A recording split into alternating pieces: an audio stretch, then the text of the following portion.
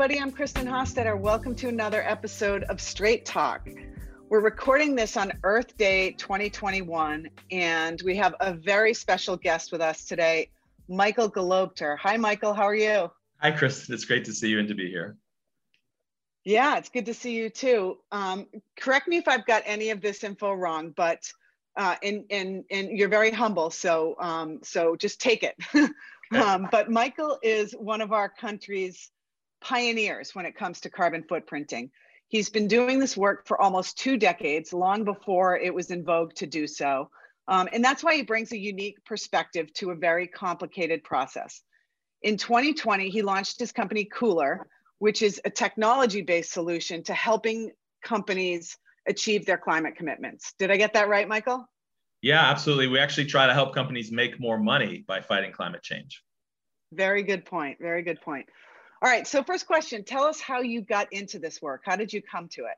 Oh, yeah. Well, I'm a little bit of an odd bird in the sense that I've always known what I wanted to do with my life, which was to work on social justice. And somewhere in my early 20s, I figured out that environment was the place I would do that. And have started working on climate change in 1985, actually. And was blessed to work in the early days of the environmental justice movement and the climate justice movement. And then in about 2006, I ran an organization that really was successfully got a big climate law passed in California and in 14 Northeastern states. And I said to myself, okay, that's as far as we're going to get for a while. What else can we do? And I said, well, I think people change the world in 2 ways. They vote and they shop. And voting, as we've all found out, is very important, but very slow for achieving change. And so I started exploring ways to make shopping part of the solution to global warming. Well, that's a great segue into Cooler, right? So tell us about Cooler and how it works and why it's unique. Yeah. Well, what Cooler does is it delivers the carbon footprint of any product or service that you buy anywhere in the world. And we do that almost instantly using software. A lot of people are like, oh, how can you do that? Well, we use a very environmentally conservative method. We're always sure that we're never under calculating the footprint. And then we get companies to use that technology to either join their consumers or on their own, neutralize the footprint of that product. And they do that really in 2 ways. One, they don't use offsets. They actually take a share of what they sell, or they ask consumers to join them if the margins are small in their business. They ask consumers to opt in, and we actually help them buy permits away from polluters. We go to markets where polluters are already regulated, where they're already buying emissions permits to emit, and we squeeze the cap by using consumer dollars against those polluters and buying permits and retiring them, which has lots of additional impacts, like generates jobs. The money is spent creating renewable energy. It goes to states. It's super regulated, super well documented. And the second way is we give the companies the footprint of their products and what they can go up, how they can go up their supply chain. So instead of taking years to figure out where the carbon comes from, we tell them pretty clearly where it's coming from up front. They can take action on neutralization up front. And all of our customers also then start going up their supply chain to drive carbon out of it. Wow, that's a lot. There's a lot there. So let's try to unpack this. But first of all, I think, we're seeing this a lot in the news, right? We report on it at Outside Business Journal all the time. So many companies are now publishing carbon neutrality goals. We're going to be carbon neutral by 2025 or 2030. Yeah. What's the biggest lever that they can pull in order to get there, in an authentic way? Yeah. Well, it really depends. I would say there are 2 big categories of companies, right? There are companies that are direct emitters of large amounts of CO2, like gasoline companies, coal companies, cement companies, and companies that make equipment like buses and trucks and cars that emit a lot of CO2. Those people have to just wean themselves from fossil fuels, right? General Motors is saying all their vehicles are going to be electric by 2030. Great step. China's saying all the vehicles they're going to sell are electric. So basically, there are direct emitters. And then there's everybody else. And the direct emitters are really diverse. They're all many are trying to do something, but many are hiding out, trying to avoid regulation. And there's a fight on to and that's where the laws make a difference. The reality is, though, that a lot of consumer-facing companies and a lot of companies we're most familiar with, whether it's General Mills or Microsoft, they're never really going to be regulated for carbon. They aren't directly big emitters. Their emissions comes from the fact that they depend on other people, power companies, for example, to sell them energy that might be clean or not. So for those companies, there are really 2 ways they can flex. The first is by lobbying and by being politically active, and many of them are now doing that. And the second one is by taking action to engage their consumers and to engage their community to drive more renewable energy into the grid. And that's really where our technology comes into play. And that applies a lot to outdoor companies, which is, of course, who we're focused on too, right? I mean, we're seeing so many companies, push their consumers. Patagonia is famous for it, to get involved in policy and drive change through their platforms, right? And the reality is, people only get to go to the voting booth at most once a year. Maybe in a year where there's a primary twice a year, but they shop every day. And believe me, the more we can have that preference by consumers show up in the day-to-day shopping, legislators and policymakers and polluters are going to hear that, and they're going to go, oh shit. Because at the end of the day, all of us individually are willing to pay a lot more to stop global warming than a fossil fuel company. They make their money off global warming, right? So if we kick a few cents of our money towards stopping them, that has huge leverage. And when they see that coming, they're going to act faster also. Okay, so when we're talking about outdoor brands in general, the gamut of outdoor brands, what are the top, 3 to 5 contributors to their carbon footprints? Yeah. Well, specifically. Yeah, absolutely. Well, and you and I have done a lot of work on this. We ran these wonderful zero impact competitions for 3 years in the late 2000s on backpacks, I think boots and sleeping bags. So, I would say one of the things that's happened since then is reuse, right? I don't know if you remember when, a lot of outdoor companies, I won't name any specific ones, but had legendary lifetime warranties that all of us backpackers abused mercilessly, like, oh, my Sierra Designs pack has a rip. Okay, we'll fix it. Those are a little less common than they used to be, but companies like Trove, for example, that's working with REI and Patagonia, are engendering reuse. And you can start thinking about like, and I could go on and on about how much I love this model, but if you can buy a Patagonia fleece for 30% less, and it's basically just as good as new because they never break, right? And it's recertified by a great company like Trove, that's a huge impact. So not making something, right, is very valuable. Reuse is the number one thing we can do. And frankly, we want to buy the Patagonia brand. Patagonia can make almost as much money off of that reuse and not have to have a supply chain at all. So that's a wonderful innovation, I think, number one. I think the second one is just the materials and the production systems and everything else. And that's really where Cooler comes in, is we help them understand that. We help them take action first. But as you and I know from the Zero Impact competition, things like recycled materials, PET, recycled PET it's just like recycled aluminum, has a 90% lower carbon footprint in the manufacturing. Thinking about end of use, making your products so they in fact can be remanufactured and reused, as Nike has done for some shoes and other things like that.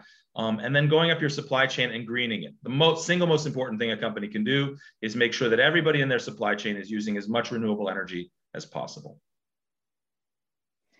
Yeah, and for those of you who might not know, Michael was referring to something called the Zero Impact Challenge, which we worked on together back in 2008, I believe, where we issued, this is when I was at Backpacker Magazine, and we issued a competition or a challenge to outdoor companies to produce a new product with the lowest possible carbon footprint. And it was fascinating. We had, 5 or 6 brands submit products in each of those 3 categories: footwear, backpacks, and sleeping bags, and then we analyzed the carbon footprint of those products. You can still find those articles on backpacker.com. It was fascinating, and it was really a great sort of jumping off point for at least my understanding of all this. And they stepped up. They did some astonishing stuff. They really took it seriously. It was really cool. Yeah, they really did. In your opinion today, are brands calculating their carbon footprint correctly? Because you hear a lot about some big companies really underestimating their carbon footprint. Yeah. So how do you know? How do we know the answer to that? Yeah, I mean, I would say things are getting better that way, but fundamentally, the field is kind of dominated by a more limited approach to footprinting called process analysis, which is a kind of an engineering / bean counting approach. Like, let's be specific about where this came from and where that came from. But the reality is there's sort of an impenetrable veil, 1 or 2 steps up the supply chain beyond which people just don't really know. And that method is really vital once you know where to go looking. But a lot of times they don't even know where in their supply chain to look for the heavy duty, for the carbon in the supply chain. Hint, it's in the energy, mostly in the electricity. That's like at least often half of the footprint is the energy that's used to make the stuff, all the way from the chemicals to the fabrics to the stitching and the assembling. And it's not in the shipping, by the way. I often like to say it's the stuff, stupid, right? The footprint of a shoe is not in the shipping of the shoe, it's in the shoe. The shipping's often like just 1 or 2%. And it's great to intervene on that. So I'd say the other approach, which is the one we use, which is economic, is far more comprehensive and is proven to be what's called boundaryless, which is it captures the whole footprint of a product. It tends to be a little less specific on each slice, but it's a very good roadmap to then go look at the slices and to drive those down. So I would say that footprints and companies like Amazon and Walmart are using that method internally now on a lot of their products. I think smaller companies are still kind of in the bean counting or engineering mode, which feels more tangible, but is often a lot less accurate.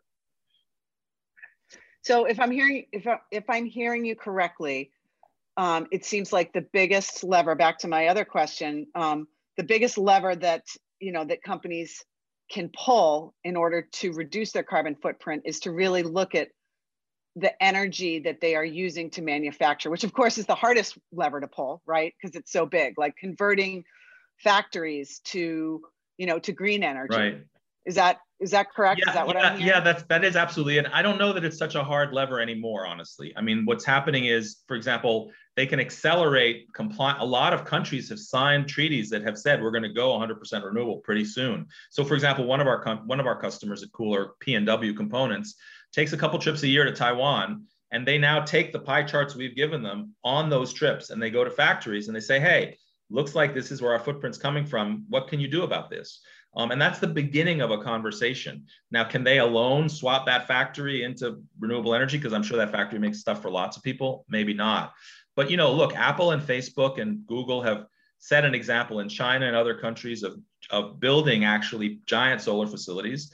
I don't see why the outdoor industry can't start pooling resources and helping to accelerate the construction of solar, which, by the way, sometimes can make them more money.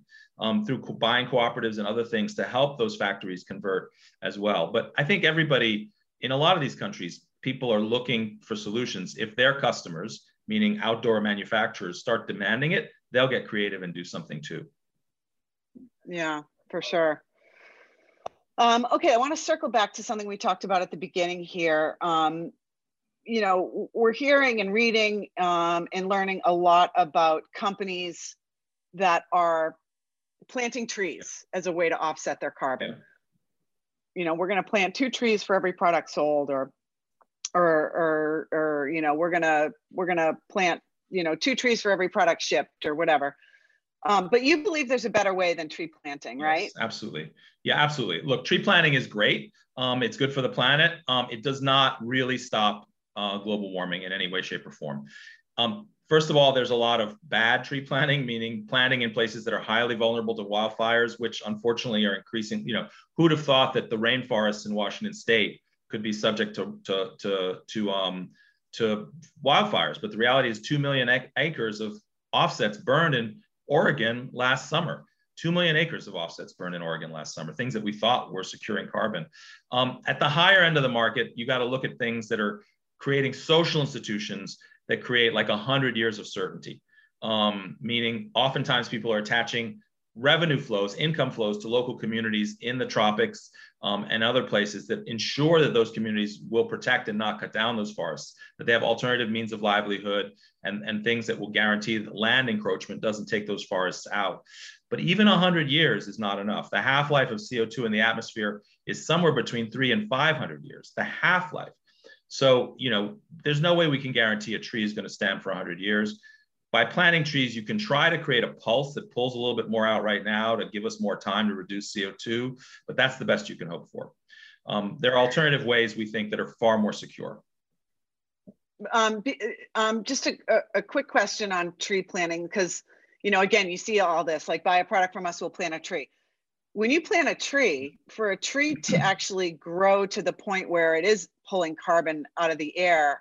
How long does that take? I mean, look, it starts right away. I mean, if you have the tree in the ground 2, 3, 4, 5 years, it's good. It gets to kind of, it depends on the species, depends on the region. But once you're 3, 5 years in, you're sucking in a fair amount per tree. But each tree is not permanently keeping as much as one would hope. And a tree is unlikely to offset very much of any given individual product.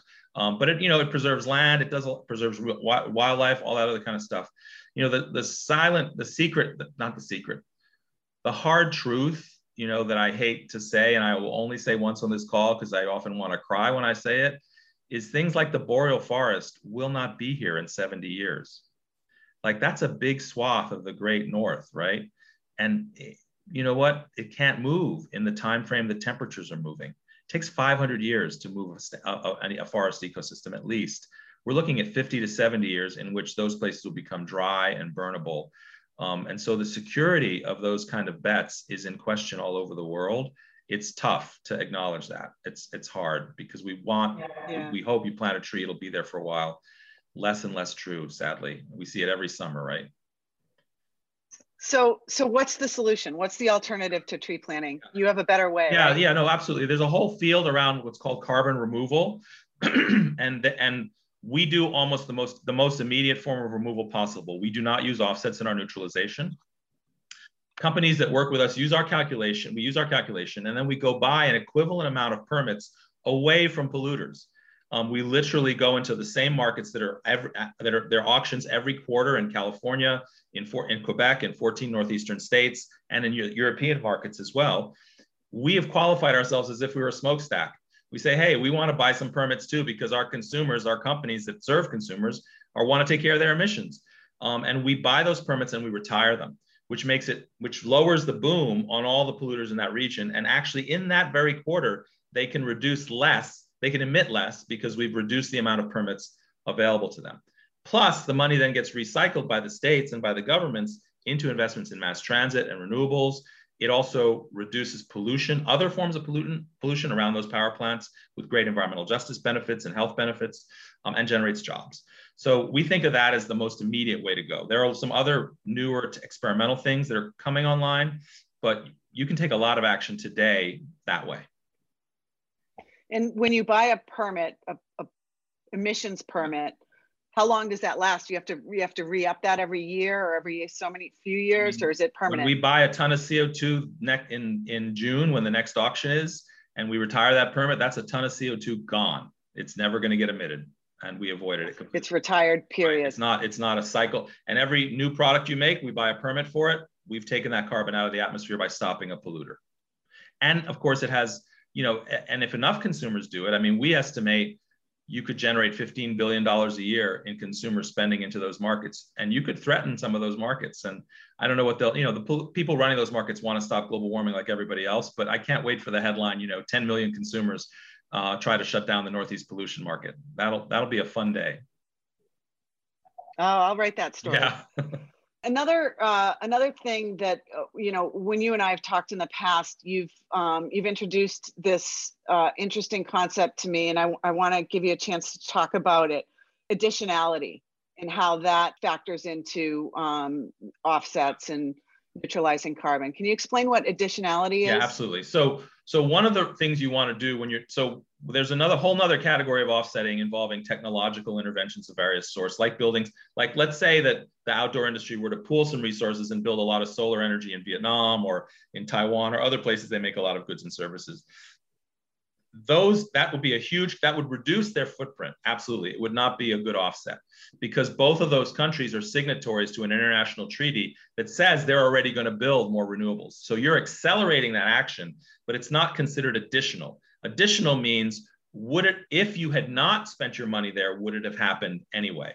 And the availability of additionality for offsets is shrinking because there's more and more regulation and more international agreement. So if there's already an agreement to take a country 100% renewable, you spending money on that is not an offset. It is a contribution to speeding that achievement. It's a great thing, but it's not considered an offset.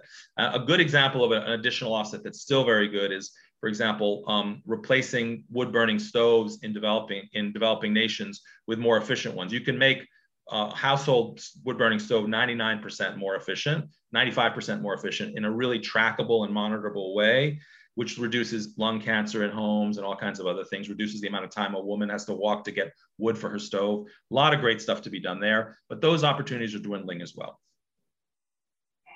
So to summarize that, I think, correct me if I'm wrong, if you as a consumer or as a company are looking to buy offsets, you want to make sure that they pass that additionality test by making sure that that action would not have happened without your purchase. Right. It's not, that action has to not be on anybody's official roadmap yet. It's got to be something that no one's thought of or isn't there's no capital flowing to it in any significant way.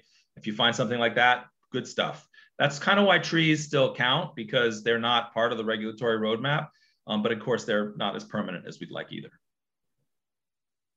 Gotcha. It's complicated, isn't it? It can be. I think, looking in our own backyards, squeezing polluters today, that's a really simple thing to do. It doesn't feel always intuitive. It's not as hot as showing a picture of a tree, but there's lots of great pictures involved, like healthier communities and more jobs and solar plants and stuff like that. Yeah. Yeah. Right. Good. Okay. So I know you're really interested in climate justice and social justice. And so I want to turn to that for a little bit in this way. Because, even though it shouldn't be, talking about climate change in climate change mitigation can be very divisive, right? Yeah. In general. Yeah. So what actions do you think we can take to welcome more people, particularly people from marginalized communities who bear the biggest brunt of climate impact into the climate movement? What actions can we take to do that? Yeah. Well, what I'd say is, interestingly enough, they're already in the climate movement in probably the single most important way, and that's as voters.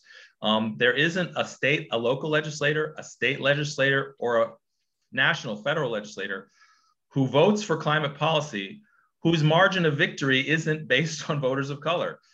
If you are representing an all-white district, the odds are very high that you are voting against climate policy, no matter where you are. So part of it is that the philanthropic community hasn't really recognized that, and there's been so little resource. Only 1% of all climate philanthropy has gone to communities of color, despite the fact that they're really the voters of record on this issue at a policy level. We're lucky at Cooler. I'm kind of feeling really blessed because about a third of our customers are in the southeastern United States, a group called Black Folks Camp 2, Beyond the Bayou. I'm actually kind of stunned that we are so geographically balanced. As a matter of fact, the Southeast is overrepresented in our customer base, which is really exciting for us. I think the outdoor industry faces a particular different set of challenges, which is, is sort of the groups like Outdoor Afro and others work on, which is how do you get more participation by communities of color in the outdoors? And there's a lot of history there that I'd love to share also about just the opportunities for sure. So, Michael, where do you see the intersection between communities of color and climate advocacy or climate change? Yeah. I mean, I think the other place, besides the voting stuff I talked about earlier, for the outdoor industry in particular, is the efforts that I think a lot of outdoor companies are engaged in, groups like Outdoor Afro are engaged in, to bring people of color back to nature, to bring people of color in safe ways and engaged ways to wilderness and outdoor experiences. Black people people of color in general have been part of the outdoors in the United States forever, from Native communities to Latino communities to African American communities. Unfortunately, kind of almost like the Civil War memorial problem, national parks were often founded by folks the national park systems, for example, the first state park system in New York State was built by Robert Moses, who explicitly built the bridges too low for public buses to go under so that you couldn't take a public bus to a state park. So there was a lot of racism starting in the 1850s and 1860s built into access to nature. And I've experienced it personally as a backpacker. I've had people warn, I've been a National Sierra Club trip leader. I've actually had people warn me when I took my infants backpacking that at high altitude, you wouldn't be able to see hypoxia because they were too dark to see them turning purple. if you could believe that kind of bullshit. Like I've had people stop me on the trail and tell me that, like, what are you doing up here? Your kid could be hypoxic and you wouldn't even be able to tell, so there is a fear, and frankly, even civil rights movements, a lot of the churches in the Northeast used to go to parks on Sundays after church. That's where they would protest, is they say, guess what, we're in a park, it's Sunday. And they'd be chased out by racists in the Northeast, in Detroit. That's how a lot of Black mayors got elected initially, off of those organizing struggles around natural spaces. So the outdoor industry is, I think, taking steps to address that, both in the diversity of its advertising and its outreach. And I think there has to be just a lot of education about how everybody belongs in the outdoors. And guess what? It wasn't pioneered by white folks. It was pioneered by everybody. And just like everything else in this country, it got polarized. And over an 80-year period from the late 1870s to the present, or at least to the early 2000s, it turned into this territory that was considered for some reason white, when in fact it never was really. And we just have to be aware that we all belong there. And we have to do what we can. You have to stand up as an ally to fight for that sometimes as well. Yeah, absolutely. I couldn't agree more. Okay, last question. A lot of people believe that their personal actions, their personal day-to-day actions, like rejecting that plastic bottle or not taking that straw or, that coffee cup, don't have an impact on climate change or climate mitigation. Are they right? No, not at all. I mean, I think first of all, the most important thing I've seen is just the modeling in my own life with my own kids and with people around me. I'm not a saint by any means, but like my sons will not take plastic straws at all anymore, anywhere. And that's great. I mean, I think that's because it not only reflects a direct impact in terms of the reduction in plastics, but a mindset that companies and manufacturers have to think about and start to serve. The reality is there are higher leverage things to do than rejecting straws. And they ask me about that all the time. I mean, what we're about at Cooler, for example, is taking some of your money or getting manufacturers to take some of the money they make from you and pitting it directly against polluters, using it to directly squeeze emissions out of the atmosphere. That's a very high leverage intervention. There are others out there. I would say, look at the stories behind the actions you're trying to take and look for the ones that you link your personal action to a political outcome. So even if it feels meaningless to reject a plastic bag in a certain geography, it can make a huge difference in getting an ordinance passed so that those bags get taken off the market entirely. So look for high leverage, things that tie your individual action to things that really put the screws to the worst of the polluters. And I think that's where the real opportunity is. Yeah, for sure. And you're ahead of me on your son's rejecting plastic straws. I caught my son coming home yesterday with a Dunkin' Donuts plastic cup and straw, and he knew he was in trouble. He actually tried to get it like in the garbage before I saw it. So so good for you for breaking through to your boys. Well, they broke through to me. Work to do with mine. They broke through to me. I was not as focused on it. I'm like a big environmentalist. Like I didn't straws. I wasn't paying attention to that. So yeah. Anyway, for sure. Well, Michael, it's been really great talking with you. Thank you for all those insights. I learned a lot here, and I hope we can talk again soon. For sure. It's been such great working with you over the last decade, and in this new position, it's awesome. Let's keep communicating and keep driving change. Thank you. And thank you, everybody, for tuning in to this episode of Straight Talk. We've got lots more conversations like this, so check us out wherever you get your podcasts. The outdoor industry is full of fascinating people doing bold things, whether it's in sustainability, diversity, equity, and inclusion, specialty retail, activism, marketing, or brand building. And here at Straight Talk, we dive straight in. This episode was produced by me, Kristen Hostetter. Our executive producer is Jeff Moore. Our executive audio engineer is John Barclay. Our associate producer is Ashish Threstha. Our production assistant is Luisa Albanese. Please subscribe today to the Straight Talk podcast, write us a review, and of course, stay up on the latest outdoor industry news at outsidebusinessjournal.com.